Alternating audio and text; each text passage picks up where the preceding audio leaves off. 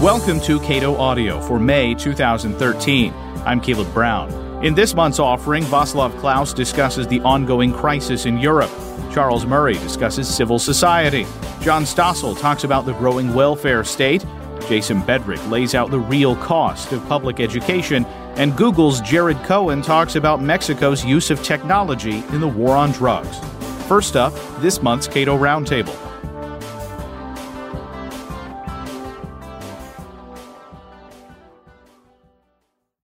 Some form of compromise is presently emerging in the U.S. Senate about immigration and how to reform that system after the shellacking that Republicans generally received around the country.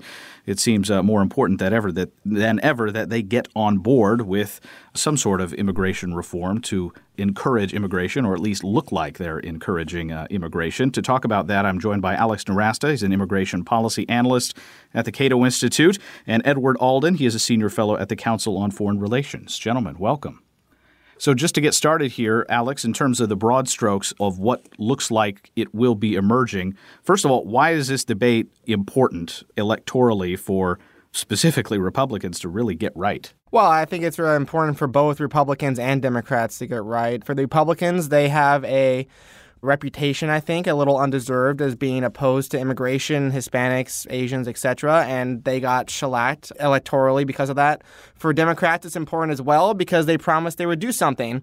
President Obama promised famously in 2008 to do something. In his first term, he did not. Now he kind of has to. All right, but in 07 and 08, it seems like Democrats in control of Congress seemed to just want to let the Republicans sort of devour themselves when it came to immigration reform. Is that about right? I think that's a good interpretation of it. This is one of these issues that I think Republicans need more to go away, and Democrats would benefit more from keeping around electorally. So what are we looking at in terms of legislation that is emerging? The bill produced by the Gang of Eight will have three broad strokes.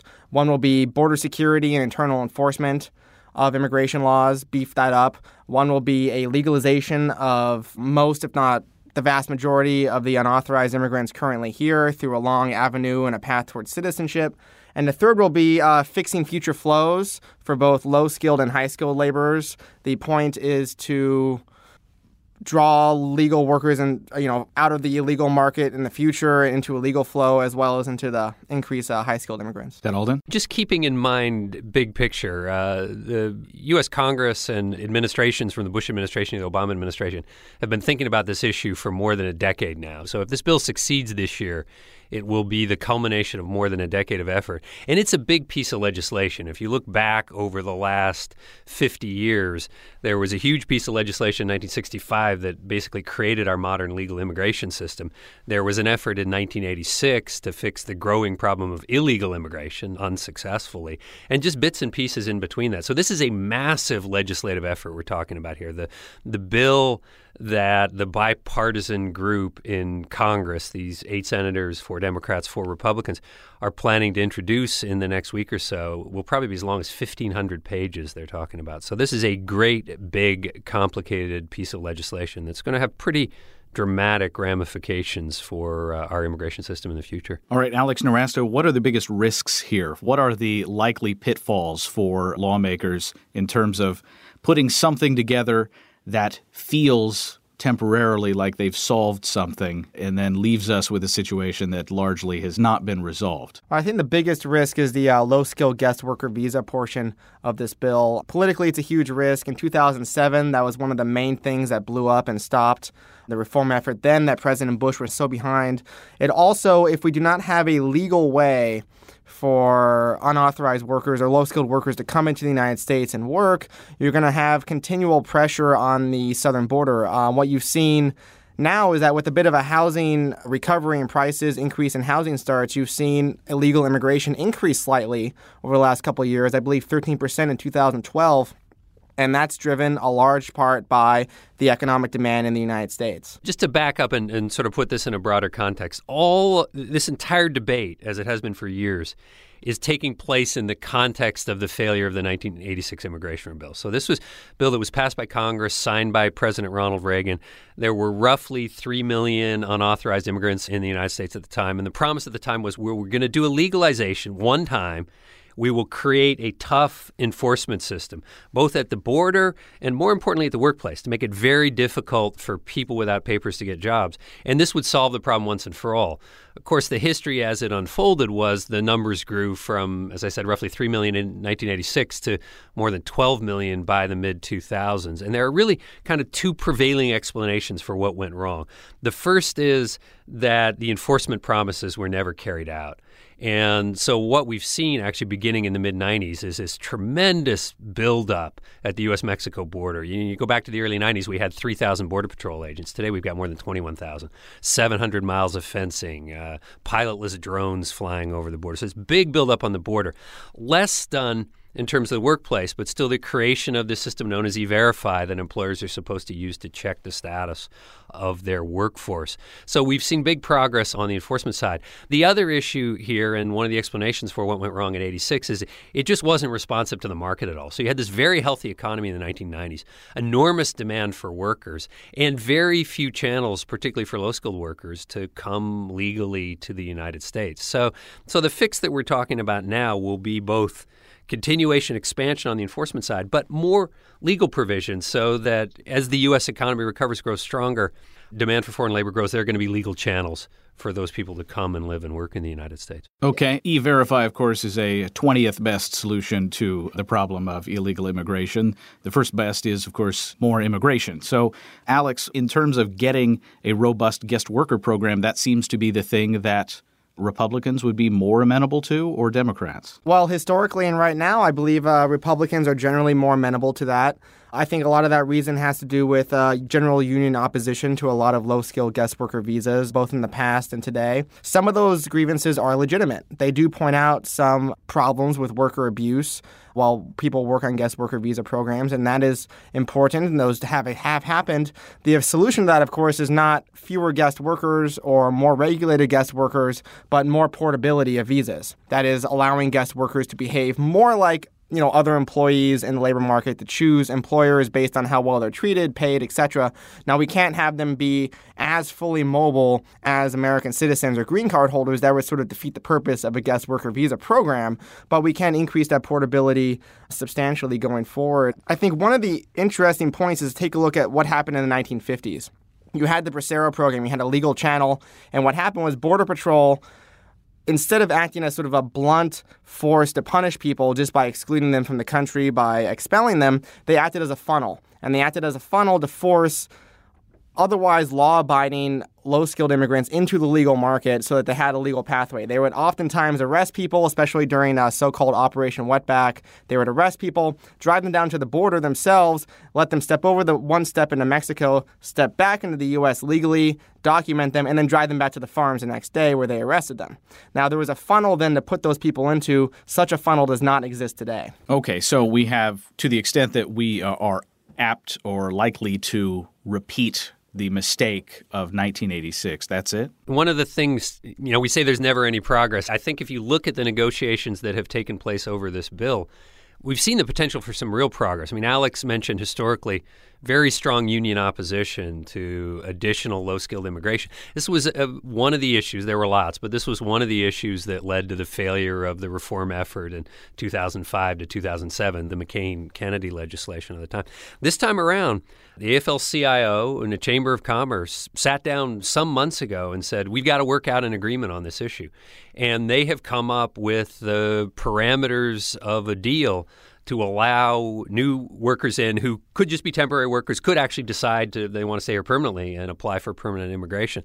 So that's a big breakthrough. Now, there are criticisms of the deal that was reached. Some people think the numbers are too small, particularly if the economy recovers strongly. But for the unions and business, at least for the moment, to be on the same page on that issue is real progress of a sort that we haven't seen on this issue before. And that's absolutely right. There is a lot of real progress. And what's telling is just in last March, Anna Avendano, who is the spokesman for the AFL-CIO on immigration issue, she said that guest workers should not be part of any kind of reform, but then she went ahead and endorsed this type of thing. Now, of course, the devil is in the details. We can have a program that has very high numbers, looks good on paper, but when you step back, the process for actually getting those visas could be extremely complicated, lengthy, expensive, and we could have a system like we have right now. I mean, to give you an example, the H-2A currently, unlimited numbers of low-skilled agricultural workers. We have most workers in agriculture, though, are illegal immigrants in the United States.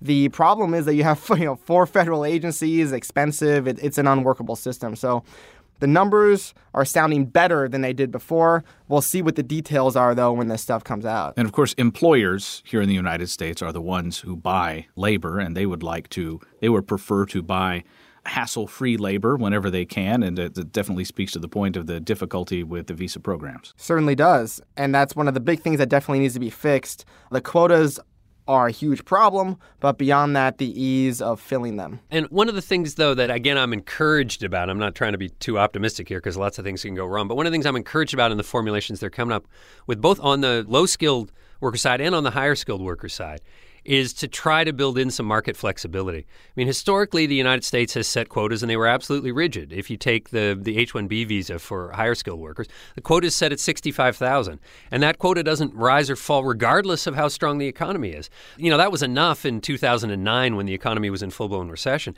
This year, the entire quota employers have to apply April 1st of each year. This year, the entire quota was exhausted in 3 days. And they're going to have to go to a lottery to decide who gets it. Well, under basic principles that have been worked out as part of this deal, that's going to be a flexible quota. So if it fills quickly one year, the numbers go up the next year. Conversely, if it doesn't fill, the numbers will go down the following year. And they're talking about a similar thing on the low-skilled side, which it's not a perfect market mechanism. Again, there are a lot of questions about how you do it. But what you want is an immigration system that is at least somewhat responsive to market demands. We've never had that in the United States before. So this is definitely a step in the right direction. One encouraging point, I think, is, and perhaps this is a pure political play, is that the dehumanizing rhetoric that we have so long heard from, I think, for the most part, Republicans in recent years has largely gone away. Is that fair? I think that is true. They are taking a different tact.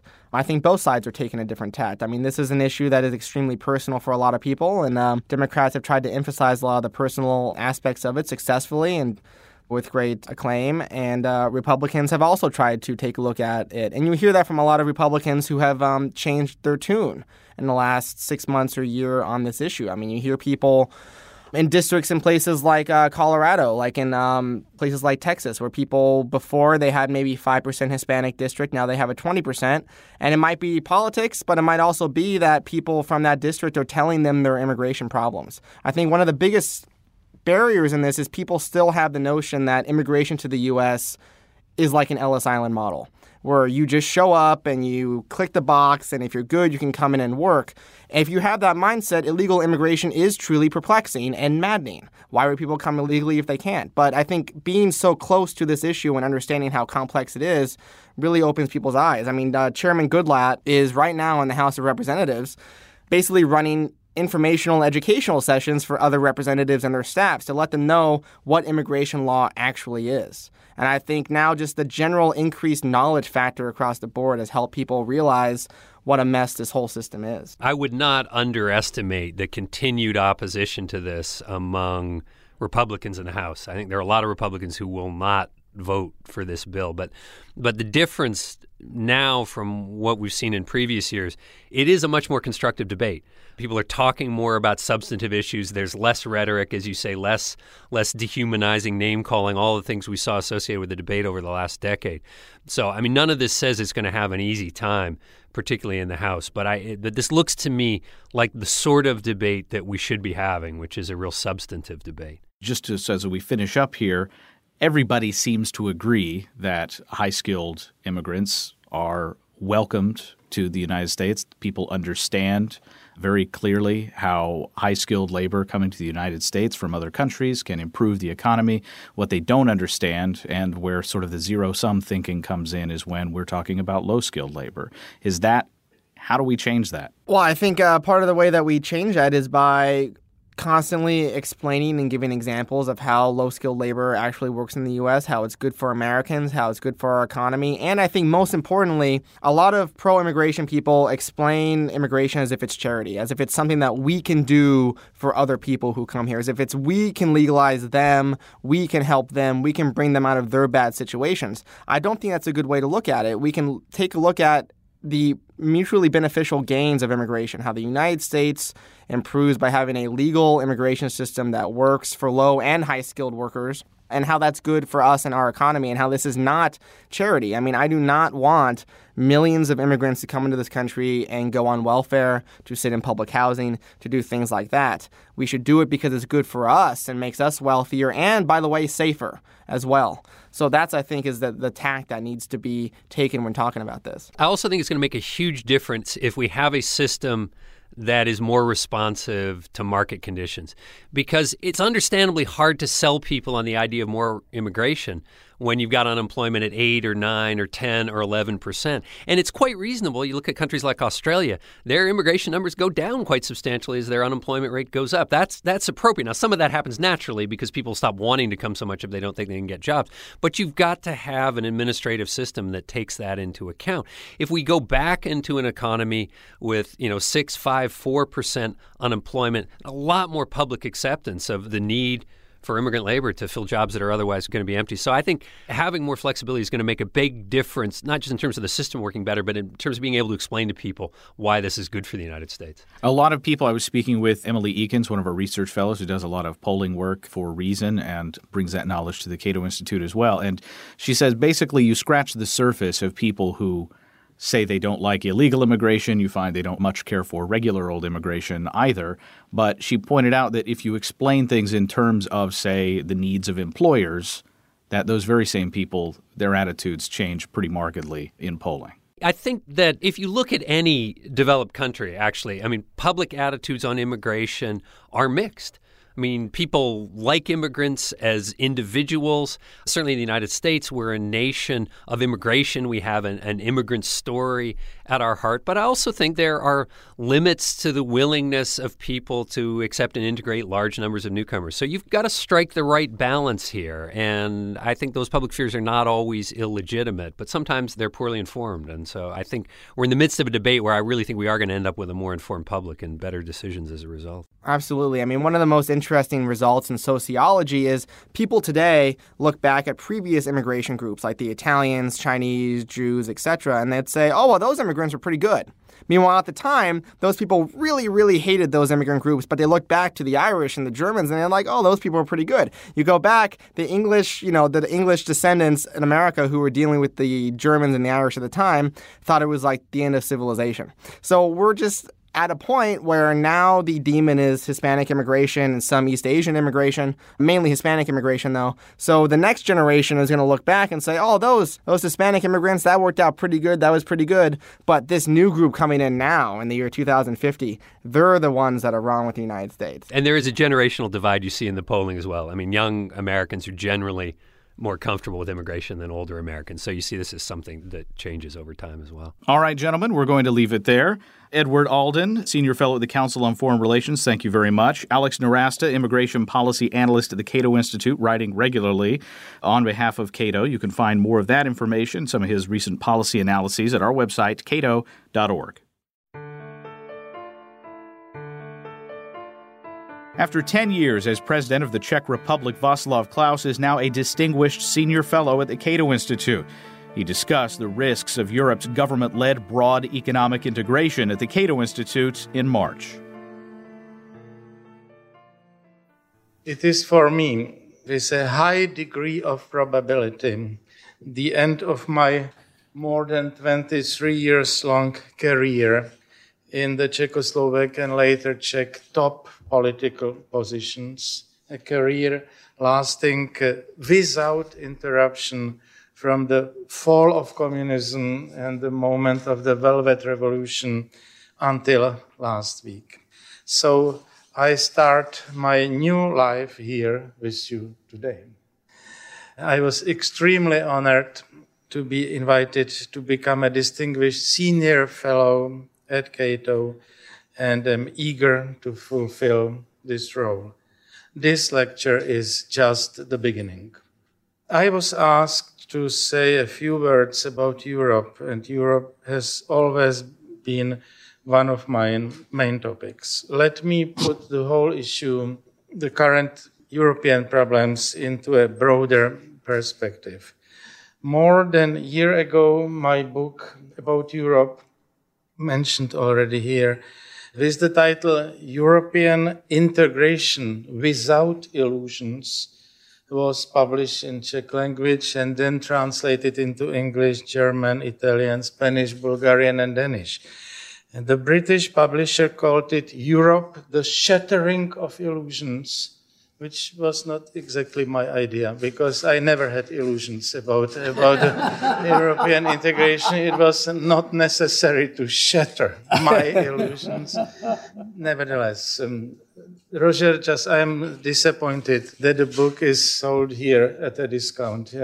I expected to sell it here with some additional because there is a value added by being here. So the British publisher called it the Shattering of Illusions, and the German publisher forced me to call it Europa braucht Freiheit, which means Europe needs freedom, which is something I don't mind because this is part of my message in this book. Nevertheless, the book reflects my frustration with the developments in Europe.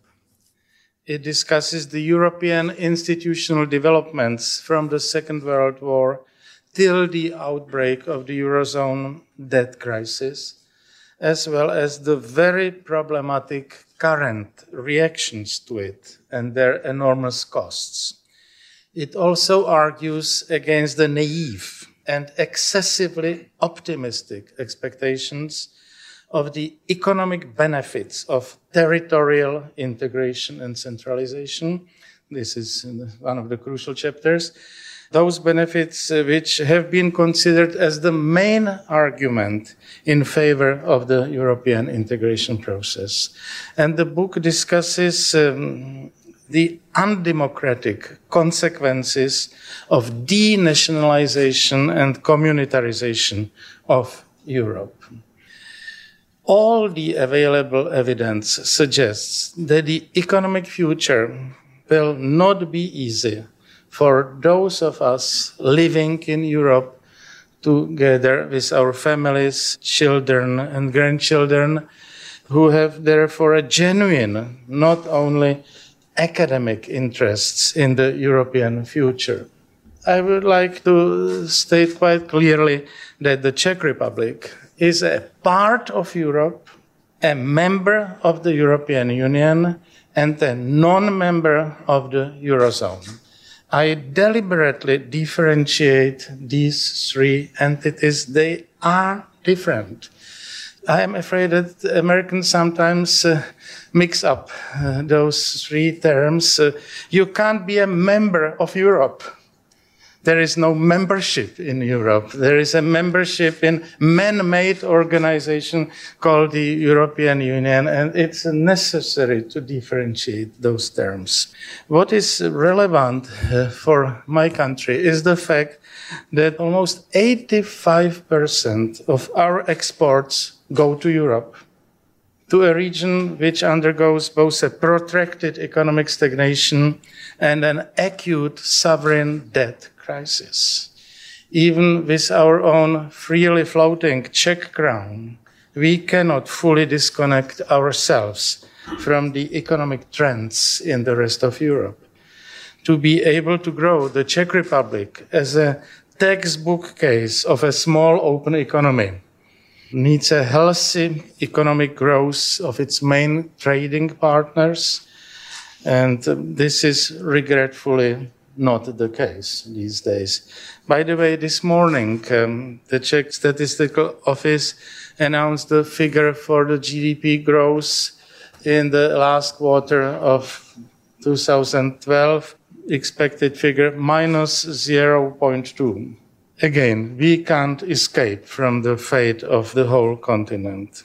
The present economic situation in Europe is not an accident, is not accidental. It is a consequence of at least two things. It's a consequence of the deliberately chosen and gradually impaired European economic and social system, on the one hand, and it's a consequence of the more and more centralistic and bureaucratically intrusive European Union institutional arrangements. They both form a fundamental obstacle to any further positive development, an obstacle which cannot be removed by marginal corrections or by eventually more rational short-term economic policies. The problems are deeper. As I said, I see the important part of the problem in the European economic and social system itself. It is more than evident that the overregulated economy, additionally constrained by a heavy load of social and environmental requirements, operating in a paternalistic welfare state atmosphere, cannot grow. This burden is too heavy, and the incentives to a productive work are too weak. If Europe wants to restart its economic development, it has to undertake a fundamental transformation, a systemic change, something we in Central and Eastern Europe had to do 20 years ago.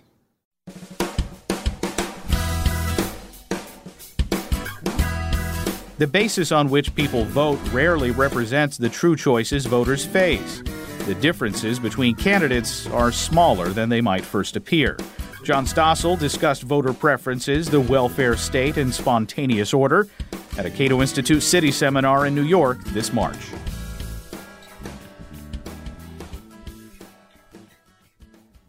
My talk title is Shining a Light on the Welfare State, and the phrase welfare state means different things to you than it means to most of Americans. It became popular during World War II when the Nazis had a warfare state, but Britain proudly had a welfare state. Well, many of us are threatened by that. Most Americans like that idea. It's assumed to be good. We see the cost, but as the next speaker, another person I steal ideas from, Chris Edwards, has pointed out, it's not just the cost that damages America. Each program is damaging. They restrict freedom. They cause people to be dependent. We see this. Most people don't see this. You oppose it. You are not normal people, especially here in New York City. And this is how most Americans view Fox. Now that I'm there, there's conservatives who don't care about the welfare of the poor. Republicans don't care. Libertarians especially don't care. They're just about business.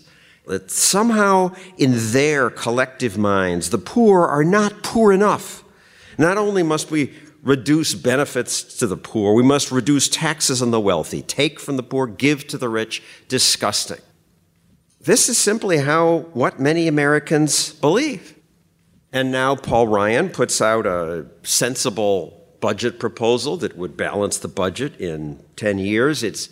I actually wish they would point out that despite what the New York Times constantly reports about the cuts in there, it increases spending 3.4% a year for the next 10 years on average. Inflation is 2%, but government grows under the Ryan budget at 3.4%. It grows at 5% under the Obama budget. And yet that's enough for Paul Krugman in today's Times to call the Ryan budget a cruel joke. Or Al Sharpton on MSNBC says, "Is he serious? This is a war against the poor. Shreds the safety net," while giving massive handouts to corporations and the rich, exactly what Americans rejected in the last election. And that is one of the things that people did vote on. That's their perception. Helping the rich at the expense of the poor. They did reject that. People want to help the poor, and they think because they have lives and they don't read all the Cato research papers, they just assume that the only way to help the poor is via government. What the alternatives, the invisible hand, it's hard to get your brain around that. It's invisible, for one thing. And few of you have read Adam Smith, I would wager. A growing economy helps people, yes, but people fall through the cracks. Charity will help? No, they wouldn't help enough of the really needy. People don't know that before the welfare state, there were thousands of mutual aid societies that did help. And even during the depths of the Depression, when America was so much poorer, nobody starved. People don't know that. Having said that, there is something to be optimistic about. For the first time in my career, I'm noticing, even in the New York Times and the Washington Post, among the silliest of media, a new, at least, recognition that maybe we have a spending problem, a budget, a deficit problem. In the reporting on the Democratic plan, even the Washington Post says things like, the Democrats would cut nothing. They would actually increase spending. This is progress. I hadn't seen this before. And maybe the country is waking up to this problem. But I see less progress or no progress on the other problem, and that's the regulatory state.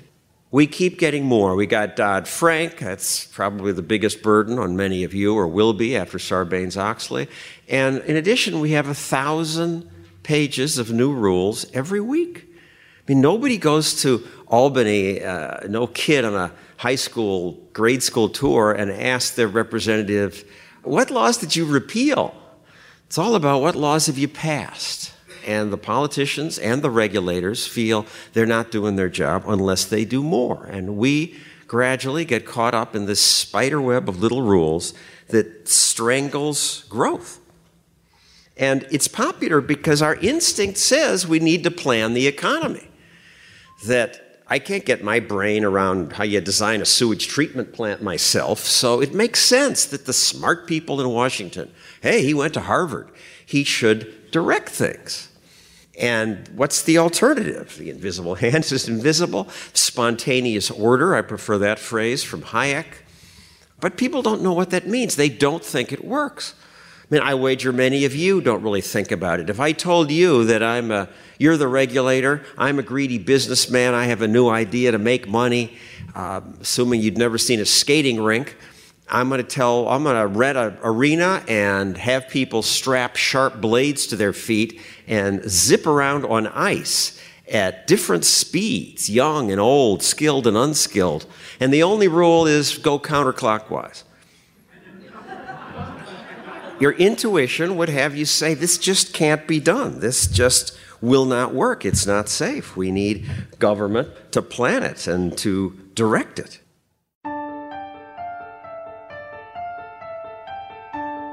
In Mexico's deadly war on drugs, the use of information technology has become widespread. For instance, once journalists became targets of cartels and reduced their reporting in traditional media, information began flowing from Facebook pages, Twitter accounts, and YouTube videos. After the Mexican government decided to stop publishing information about the numbers of people killed by organized crime, websites started using Google Maps to track patterns of violence. Jared Cohen is director of Google Ideas.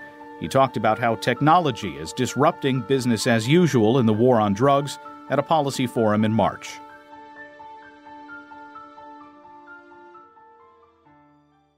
You may find it surprising that a company like Google is here engaging in a conversation about violence in Mexico.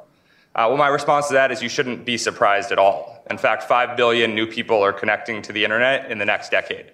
Let me repeat that again. 5 billion new people are going to connect to the internet in just the next decade. Those 5 billion people, for the most part, live in parts of the world ridden with the greatest number of challenges, where conflict is prevalent, where instability is rampant, and where repression is all too familiar. This means that in the future, technology is going to be relevant to every single challenge in the world, not just the ones that are sort of, obvious for a technology company to work on. So there's this space in between philanthropy and core business that is currently unoccupied, and where we need more engineering expertise and more people to understand the tools that people in these environments are going to use. We founded Google Ideas 2 years ago to fill this gap, to fill this space in between philanthropy and core business, and to try to actually anticipate the unique sets of challenges that the vast majority of our future users are going to encounter in some of these environments. Our aim at Google Ideas is really twofold. First, we try to play a translation role and bridge the gap between those that understand the tools and those that understand the geopolitical problems we face in our world. Second, we try to actively build products or prototypes that can help address some of the toughest and thorniest challenges faced by this next 5 billion. And we need not look any further than south of our own border to see that Mexico is a case in point. And the topic of drug violence in Mexico is of deep personal interest to me. I worked on it periodically during my 4 years on the policy planning staff, and now at Google Ideas, one of our main focus areas is looking for ways that we can use technology to map, disrupt, and expose illicit networks from narco traffickers to human traffickers to organized crime to the illicit arms trade and so forth. All of these networks are deeply intertwined, and as much as we oftentimes silo one network or another, the reality is they're all sort of part of the same global illicit networks problem. Now, I certainly don't claim to be an expert on Mexico. That's what this panel is here for. You have individuals with deep knowledge and on-the-ground experience. But like many, I have a perspective, and I'll take advantage of standing here at the podium to share that perspective with you. About a year ago, Google's executive chairman and I had an opportunity to visit Ciudad Juarez. Now, most of my career, I've spent time in radicalization hotbeds in the Middle East and South Asia. To the extent that I've looked at violent communities in Latin America, it's mostly been gang communities in Central America or in Brazil. So I was curious how a community like Ciudad Juarez, which has been so impacted by narco networks, maybe look the same or different. And there were 3 things that really actually stood out to me as surprising and different from what I'd experienced in some of these other violent environments. The first is the police who escorted us around, as well as the police who walked the streets of Ciudad Juarez, were wearing face masks. To me, there was no greater illustration of how deeply embedded fear is in a society than the law enforcement that's tasked to protect the population actually wearing face masks. Not to mention, you can't imagine what this would do psychologically to a population to stifle their sort of enthusiasm for engaging with law enforcement, since they actually do have to show their faces. The second is, it was fascinating to me to stand there in Juarez and look across the border in El Paso and see that it's really the same city with a wall going through it, which just reinforced this notion that this problem is in our own backyard and is so deeply intertwined between American society and Mexican society. And then the third observation I made, and I would say this is the most interesting to me, the most surprising, and probably the most prescriptive, which is the invisibility of the problem to somebody like me coming from the outside. There was no equivalent of MS-13 tags on the walls. There was no equivalent of 18th Street graffiti. There was no equivalent of a lot of the deification of radical leaders in different hotspots in the Middle East and South Asia. I asked one of the police officers driving around with us if he could point to something in Juarez that would sort of demonstrate to me or illustrate to me the presence of the cartels in this community. And he said the only way to actually sort of know that they're here is to talk to people. There's no sort of visual representation.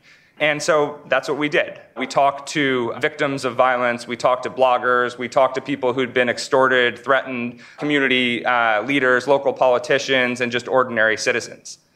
And what we learned is that all of the data, all of the intelligence, all the information about where the cartels operate, where the activities are taking place, where the drugs are moving, it all exists within the community. There's no shortage of data. The problem is how to actually make that data public. And the problem is individuals are too afraid to report crimes because of retaliation, not surprisingly. Second is they have very little trust in the police. The police are often infiltrated by these organizations. And then the third is even if they do trust the police and law enforcement, there's very little confidence that if they report a crime, blow the whistle, share intelligence, that it's actually going to lead to something actionable. So why take the risk? Now, these sort of observations were somewhat disruptive to my thinking, but in a useful way. And the reason for that is it immediately got me thinking about free expression. Now, in my industry, the tech sector, when we think of free expression, we think of countries like North Korea, Iran, Cuba, Syria, actively censoring their population's access to information, actively preventing them from having access to a free and open internet and mobile devices. But this was a different way of thinking about free expression. Mexico has a free and open internet. By all standards, it's a democratic government. So how can a country that is democratic with a perfectly open internet have a free expression challenge? Well, in this case, as illustrated by my 3 observations from talking to people in Juarez, individuals are self-censoring out of fear not of the state, but out of fear of non-state actors. And so it sort of makes you ask the question, what's the point in having free and open access if you don't have freedom from fear? And this is the fundamental problem that people are dealing with in Mexico. This is sort of an interesting thing to digest when you go back to the Google offices or go back to the tech sector and start describing what you see in Mexico. And 5 years ago, the challenges that we see south of our border were largely irrelevant to the type of expertise that you find at any technology company anywhere in the world. Now, it's easy to be pessimistic about Mexico, and most of what I've said so far is pessimistic. But believe it or not, I'm actually an optimist. And I'm an optimist because in the last 5 years, we've gone from the challenges being irrelevant to engineers to the biggest challenge now in terms of getting my industry involved, demonstrating to engineers that their knowledge and expertise, their computer science skills are not only relevant, but actively needed. Because the challenges that I mentioned where people are self-censoring out of fear, these are challenges where technology can play an enormous role. The wild card in Mexico is the enormous growth of connectivity, the rapid spread of mobile devices and internet access, and this is raising expectations on the part of the population. It's increasing accountability, it's increasing transparency, but it's also creating more options and more avenues through which people can actually intervene to help. The price of a public school education isn't exactly clear. For example, the price of a child's education often excludes expenses like, say, school buildings.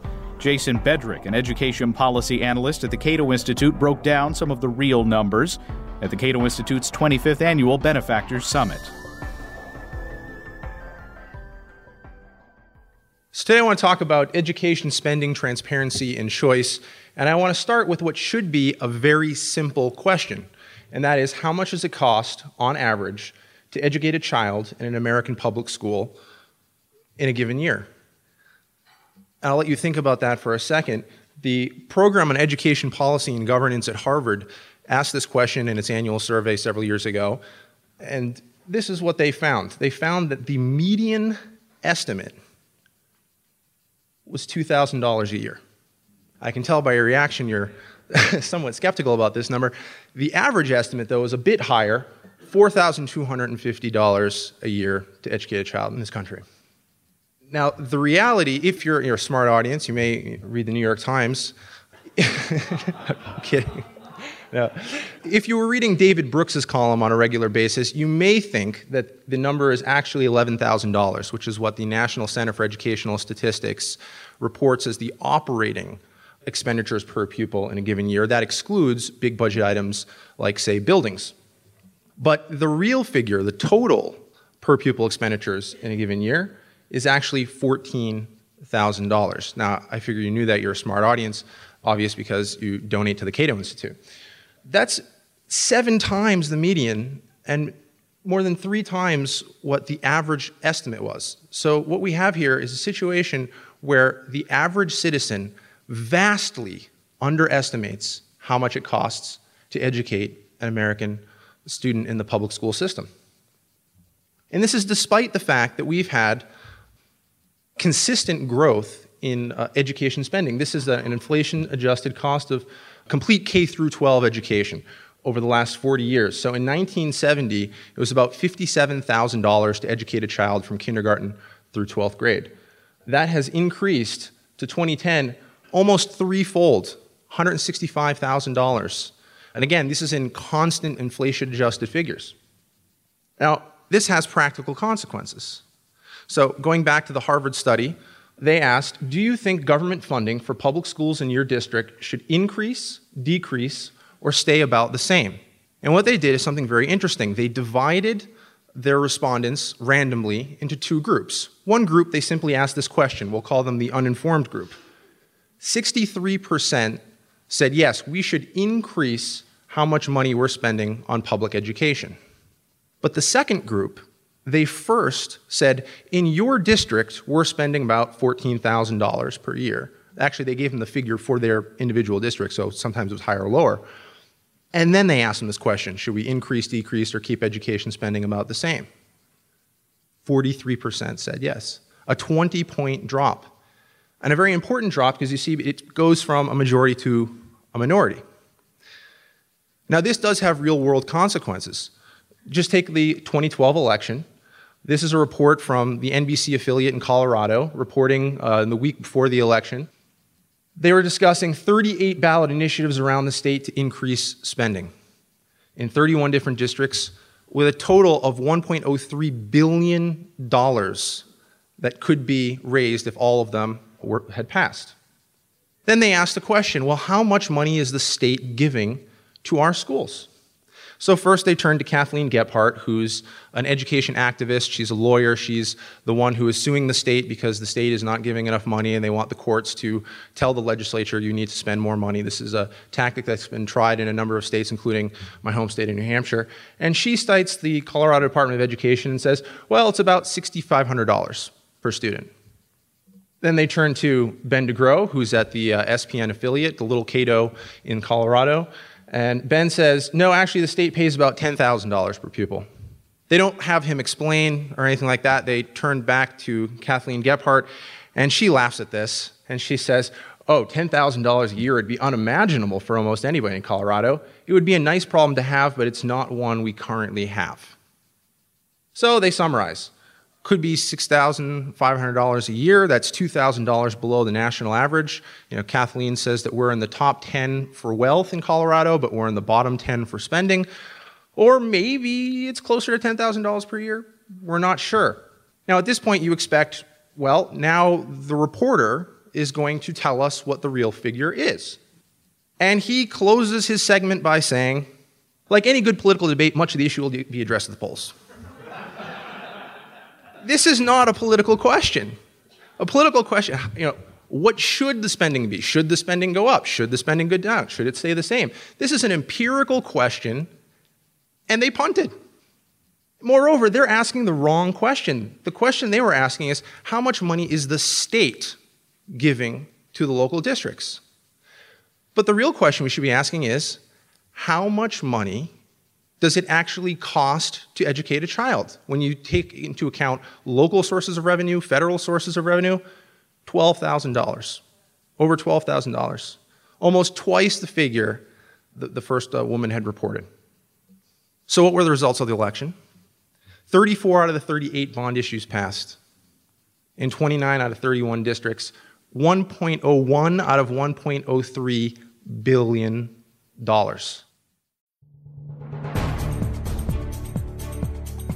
The case for limited government includes highlighting those institutions without which civil society simply wouldn't function. Charles Murray, author of Coming Apart, made that case at a Cato Institute City seminar in January.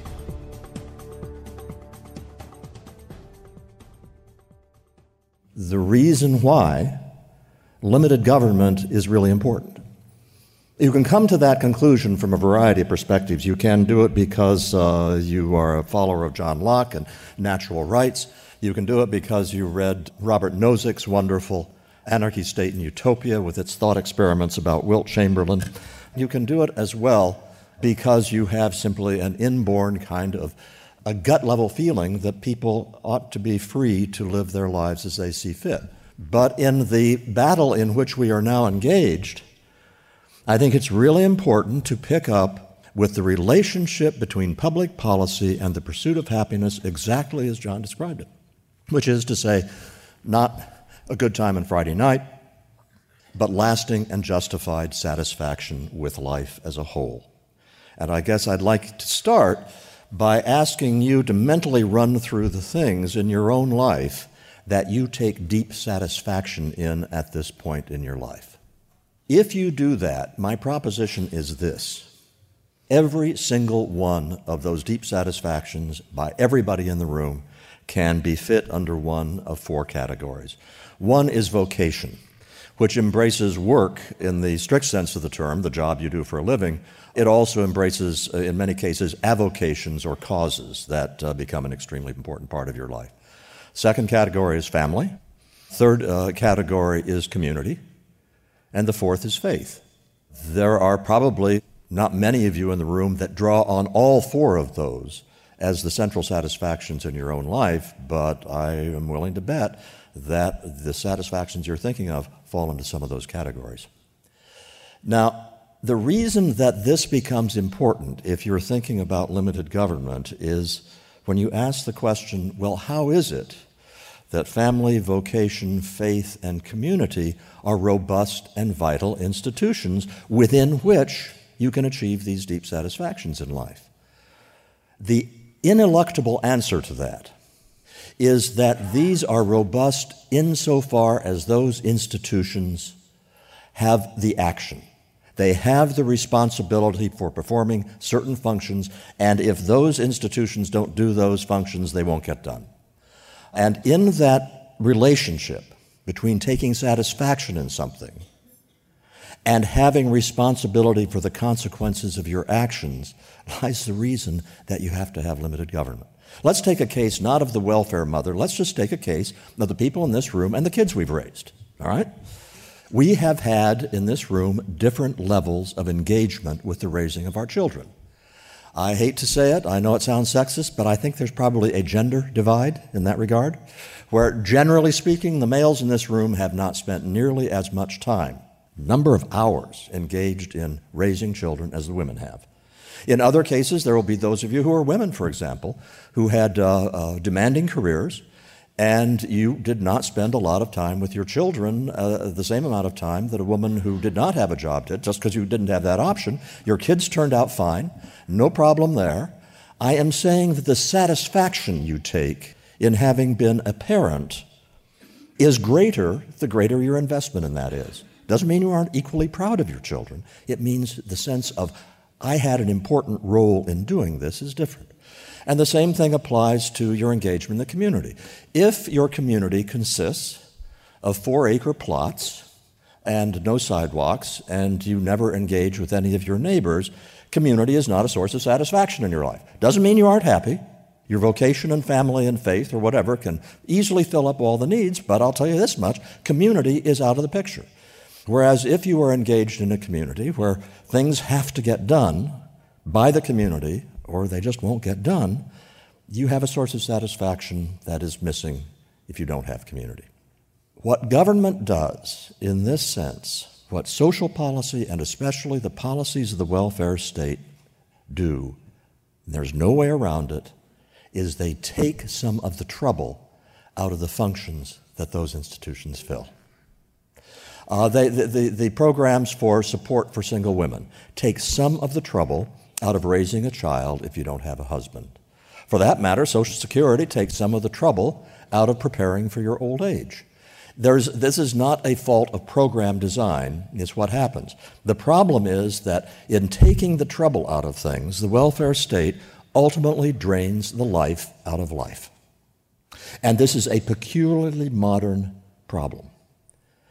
Until the last century, and remember, at the beginning of the 20th century, 90% of Americans were on farms. And far more than 90% of the world's population was on farms, usually living a subsistence kind of existence. Well, in that case, you don't have to worry about the meaning of life. You have to really work hard in order to stay alive. You really need a family in order to stay alive. You really need a community, to be embedded in a community in order to stay alive. And you don't have much choice except to attend to spiritual issues because you see around you that you could die the next day. We obsess about the problems of poverty and disadvantage and so forth now, but you know what the real problem is in the modern world? In many ways, in the modern, wealthy Western world and the prosperous Asian world, increasingly the question becomes, how do you live a meaningful life in an age of plenty and security? You don't have to get married. You can have a serial sex partner. A lot of times you don't have to work very hard at your job in order to have a comfortable living. You don't have to be part of a community because the welfare state provides all sorts of functions that the community used to provide. And you don't have to worry about dying because we all live until 90 or 95 now, don't we? Or we all expect to. And we can just keep putting off the consideration of spiritual issues indefinitely. What happens when you have that kind of society? We've got a canary in the coal mine called Western Europe. And what we have seen in Western Europe is what I call the development of the Europe syndrome. The Europe syndrome says that, as far as I can tell, says that human beings are collections of chemicals that at some point in time are activated and after a period of years are deactivated. And what you need to do is pass the intervening time as pleasantly as possible. And the purpose of government is to enable you to pass the time as pleasantly as possible. There is no sense in Europe, as far as I can tell, that life can have a transcendent meaning. Transcendent whether defined religiously or transcendent defined in the ways that secular writers, such as, for example, Ayn Rand, see a transcendent element in human life. The United States historically has been different. The United States historically has seen life as having a meaning and the pursuit of happiness as consisting of the kinds of activities that John described. It consisted of the kinds of activities that I described in terms of the four institutions of meaning. The case we have to make now is the case for limited government in the following terms. It is absolutely essential for everybody to have access to the raw materials for living a satisfying human life.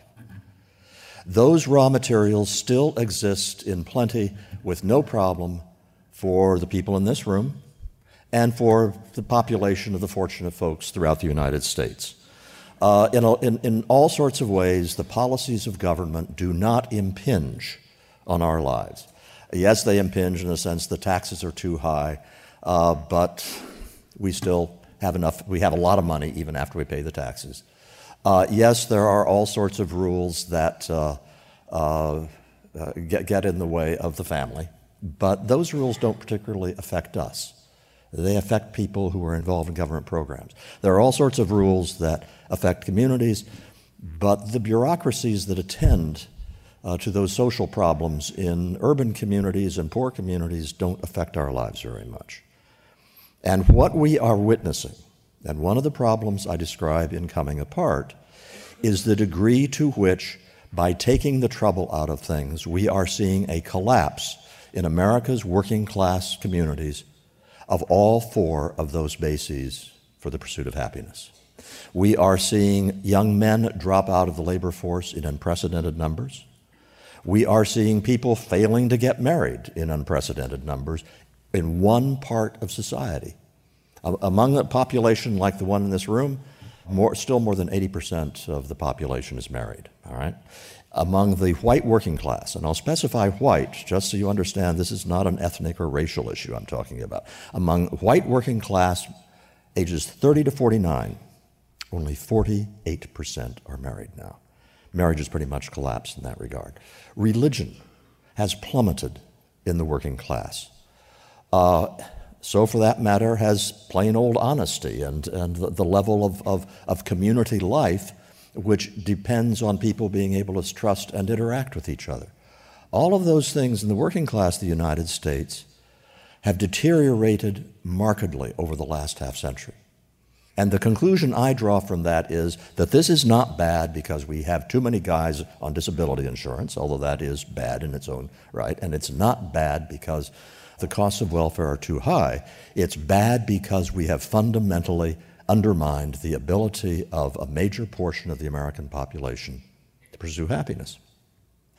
That leads to a peculiar kind of problem, though, that I think faces the American upper class. We don't like to talk about an upper class in America. Historically, we've all wanted to identify with the middle class. That has also changed in the last half century. I did an analysis of zip codes in the United States based on the level of education in those zip codes and also the income in those zip codes, and I ranked them from top to bottom. Naples, Florida is way up there toward the top. What's happened in the last 50 years is that we have increasingly segregated ourselves into enclaves in a way we didn't before.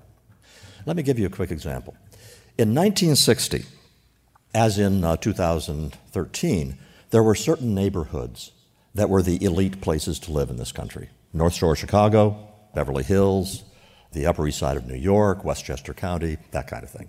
I took 14 of those neighborhoods, which in 1960 is where all the rich people lived, according to the way everybody thought about it. And I calculated the percentage of adults who had college degrees and the median family income. Median family income in those 14 neighborhoods, remember the ones I just named, all right, was $84,000 expressed in 2010 dollars. That is not affluence, let alone wealth. The percentage of adults with college degrees in those 14 elite neighborhoods was 26%, which means that the typical couple in those neighborhoods consisted of maybe the guy had a college degree and his wife had a high school diploma. In a lot of cases, both of them had high school diplomas. Now, what these numbers mean is not that the North Shore of Chicago wasn't where rich people lived. It means that those communities then were much more heterogeneous than they are now. Because in the North Shore of Chicago and in these other 14 neighborhoods I talked about, the median family income is no longer $84,000, it's about $160,000. The percentage of adults with college degrees is no longer 26%, it's about 67%, and a whole lot of those people have advanced degrees from the most elite institutions.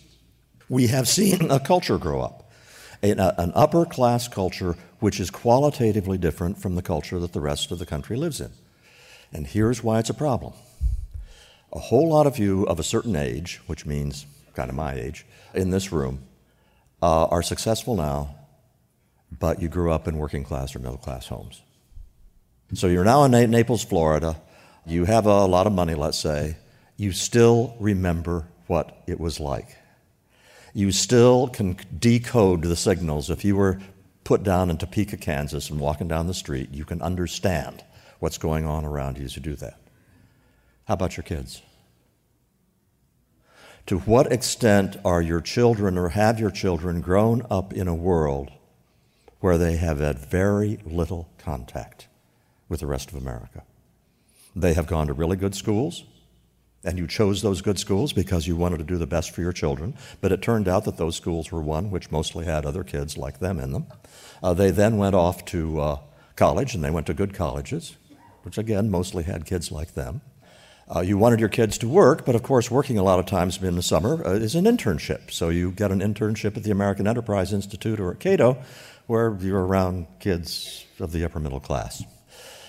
And then your kids go off from their current jobs, from their colleges into jobs at good law firms or at good companies or the rest of it, where again they are living in a bubble. And I raise this issue because politically we are getting to a point where it's harder and harder for us to make the case for limited government in terms of the welfare of the whole society.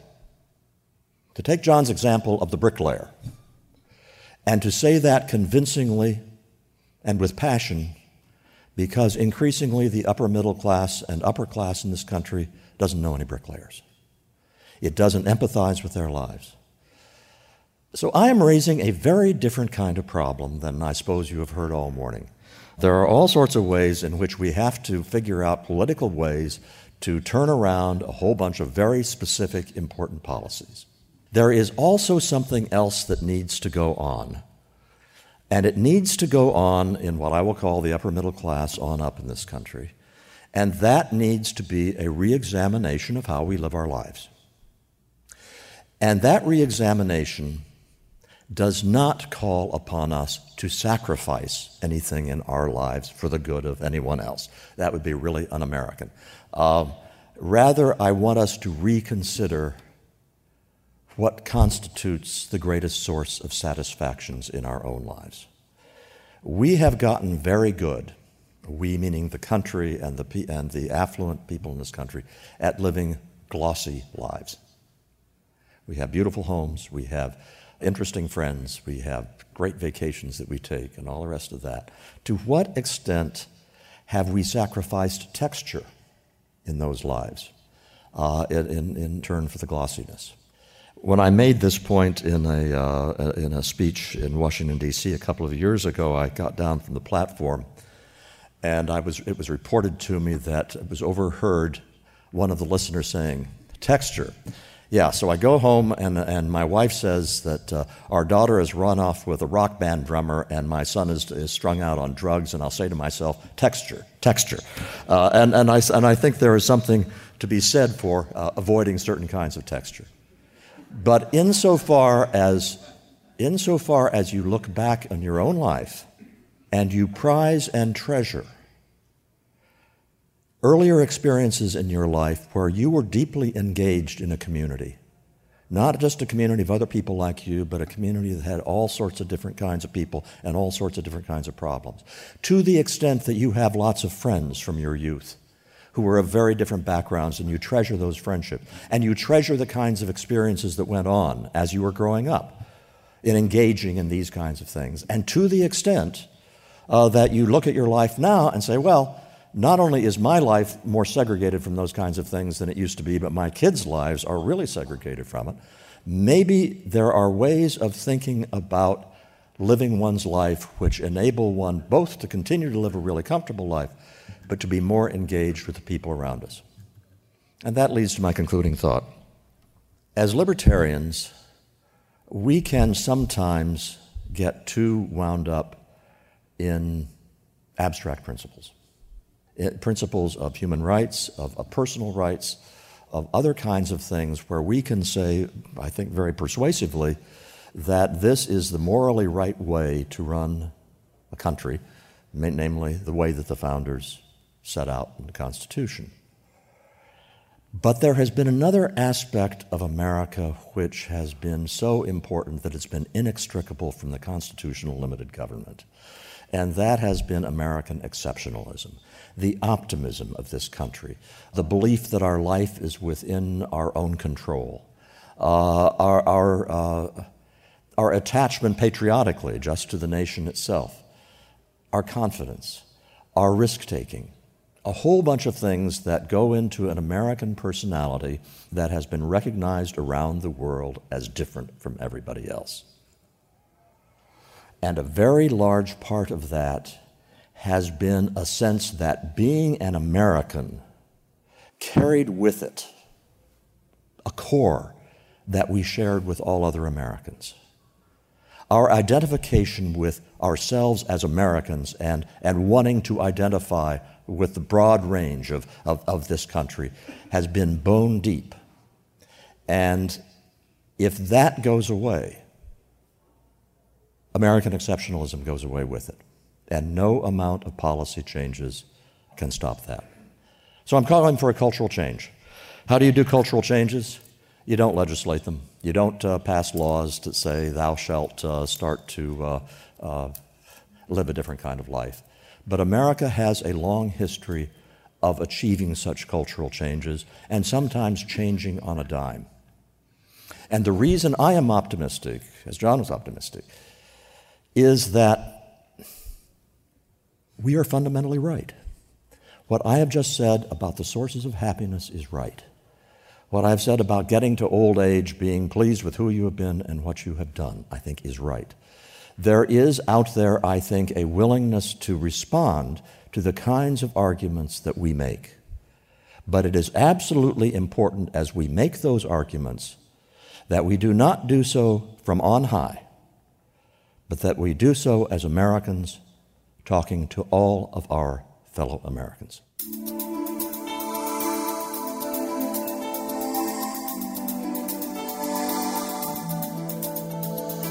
Cato University is the Cato Institute's premier educational event of the year. The 2013 program, held this summer at the Cato Institute in Washington, D.C., features lectures from outstanding scholars such as Tom Palmer, Cato's new president and CEO John Allison, and the Wall Street Journal's Mary O'Grady, with a special evening event on Capitol Hill featuring guest speaker Senator Rand Paul of Kentucky.